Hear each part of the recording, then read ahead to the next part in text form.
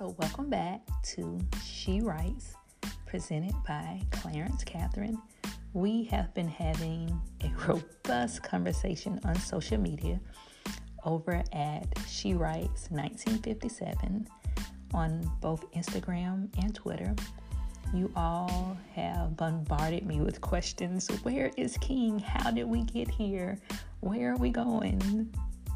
So many thoughts on Michael. So much love to see Candace doing well. Some of you question, is she really doing well? So I am absolutely enjoying this conversation. Hopefully chapter 4 give you all some answers to your questions, as well as a preview to where we are going. So sit back, relax, and let's dig in. Chapter 4, Mergers and Acquisitions. Little was known of Solomon Jones. He made waves in the cybersecurity industry when he closed a multi-billion-dollar deal, securing the rights of 2 patents and taking his place in a field of giants. Mr. Jones moved in silence. All of his dealings were private, and he held an airtight camp, which was instrumental in him orchestrating major deals. Mr. Jones was considered more than a man, but a business, with a net worth exceeding over $800 million. Many were whispering that he had already crossed the billionaire threshold, and this deal was sure to announce his entry in such an elite club. The deal closed as planned, and all of the analysts on every major news circuit prepared to pull an all-nighter to measure the response of both Shanghai, Hong Kong, Japan, and all of the global stock exchanges. Candace and Mr. Jones closed the deal with a handshake and to an exuberant cheer from both their teams. Now that business was taken care of, everyone looked forward to the celebration to be held at tonight's gala. Candace rushed to her office to change and had her assistant to phone Michael's office to see what time she could expect his arrival.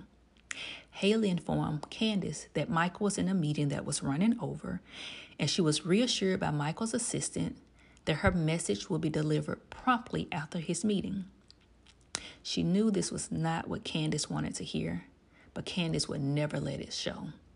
So Haley said a silent prayer to the universe, begging, pleading for Michael to arrive on time. The gala was a black tie event, and Candace, dressed in a delicate chiffon gown custom made by Sergio Hudson, in a room full of suits, Candace always made her presence known. She lit up the room and made everyone feel as though they had a close connection. With each embrace and handshake, Candace had a way with people, and it had served her well in a world that she now led. The gala was a big event to honor Candace's work in the global market. Leaders from all over attended and praised Candace for closing a deal of a lifetime. Michael, on the other hand, arrived 45 minutes late to the compliments and grandeur of being Candace's better half. When Candace went up to accept her award for the evening, her speech was filled with praise of her team and to Michael for all the support he gave in making this day a reality. She spoke of his drive and work ethic that inspired her to always operate at a place of excellence. Michael soaked in all the praise. His ego was so big that it needed a table of its own. After her speech, Michael stood at the end of the stage to assist her down the steps. As he guided her to their table, he gave her a soft kiss on the cheek, pulled out her chair, and then sat next to her. Their table was filled with powerful players, with the likes of the President's Secretary of Labor and Energy, the Governor of New York and her Economic Development Chair, as well as the Prime Minister of Tokyo and members of his cabinet. After exchanging pleasantries with the guests at her table, Candace excused herself to the ladies' room. Michael thrived in moments like these and never shied away from an opportunity to seek out new business ventures. The guests hung on Michael's every word as they eagerly sought an entry point into his family's business ventures.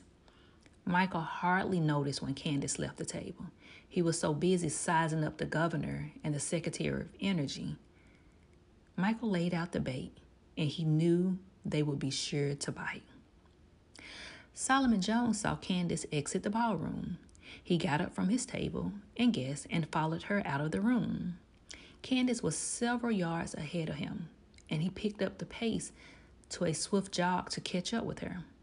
As Candace extended her hand to reach the restroom doors, she heard the words that made her melt in her tracks. "Lady, I waited a lifetime to see you again."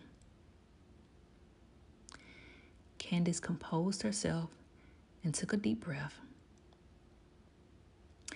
"As I recall, King, you never did well with waiting," she stated coldly before turning around to face King Solomon Jones.